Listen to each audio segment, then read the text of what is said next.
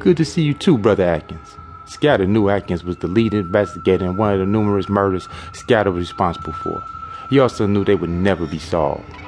Detective Atkins and his wife turned away and Scatter went inside the church. He saw a guy coming up the aisle helping his mother with Gloria next to him. Willie was on the other side of Gloria. Scatter smiled at the family scene, which quickly faded when he glimpsed two masked men entering the church from the rear. Looking over Guy's shoulder, he noticed another entering the front door of the church. All were armed with submachine guns.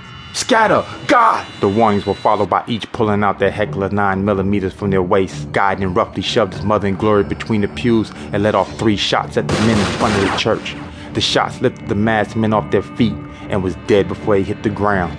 In the meantime, Scatter squeezed off his 2 shots at one of the men in the rear, spinning him around like a toy top, riddling his back with bullets and severing his spinal cord. The church was in full pandemonium. People ran in all directions, praying, screaming, hiding in the pews.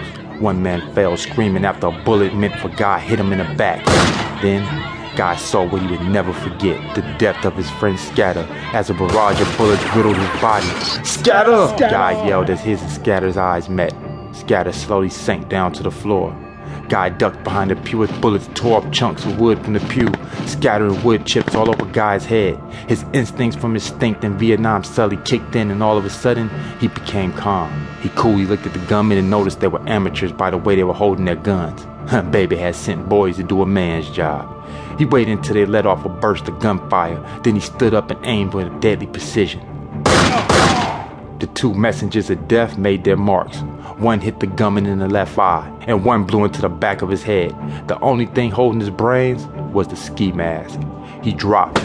The other, realizing his gun was empty and seeing he was fucking with a pro, took off for the back door. They had thought catching Guy at church was the perfect plan, thinking he wouldn't be armed. They didn't plan on facing the type of gangster that even took his gun to the bathroom with him. Guy was right behind gunmen, leaping over Scatter's body and out the door. He leaped down the short flight of steps leading to the exit and into the parking lot. Just as the dude was opening the door, Guy slammed it shut, put the gun in dude's head and the first shot killed the guy. The last 3 were for Scatter. Guy opened the back door and scanned the parking lot. He knew the hit squad probably had a driver nearby, and he was right. He saw the late model minivan sitting with the engine running. He couldn't see the driver's face, but once he did, he ran up on the van and put the gun in the driver's face. It was a woman, her eyes wide with surprise. I'm just the driver." He pumped the last 2 in her face. The impact threw her back so hard, she bounced and laid her head against the horn, causing it to blow loudly like the death knell.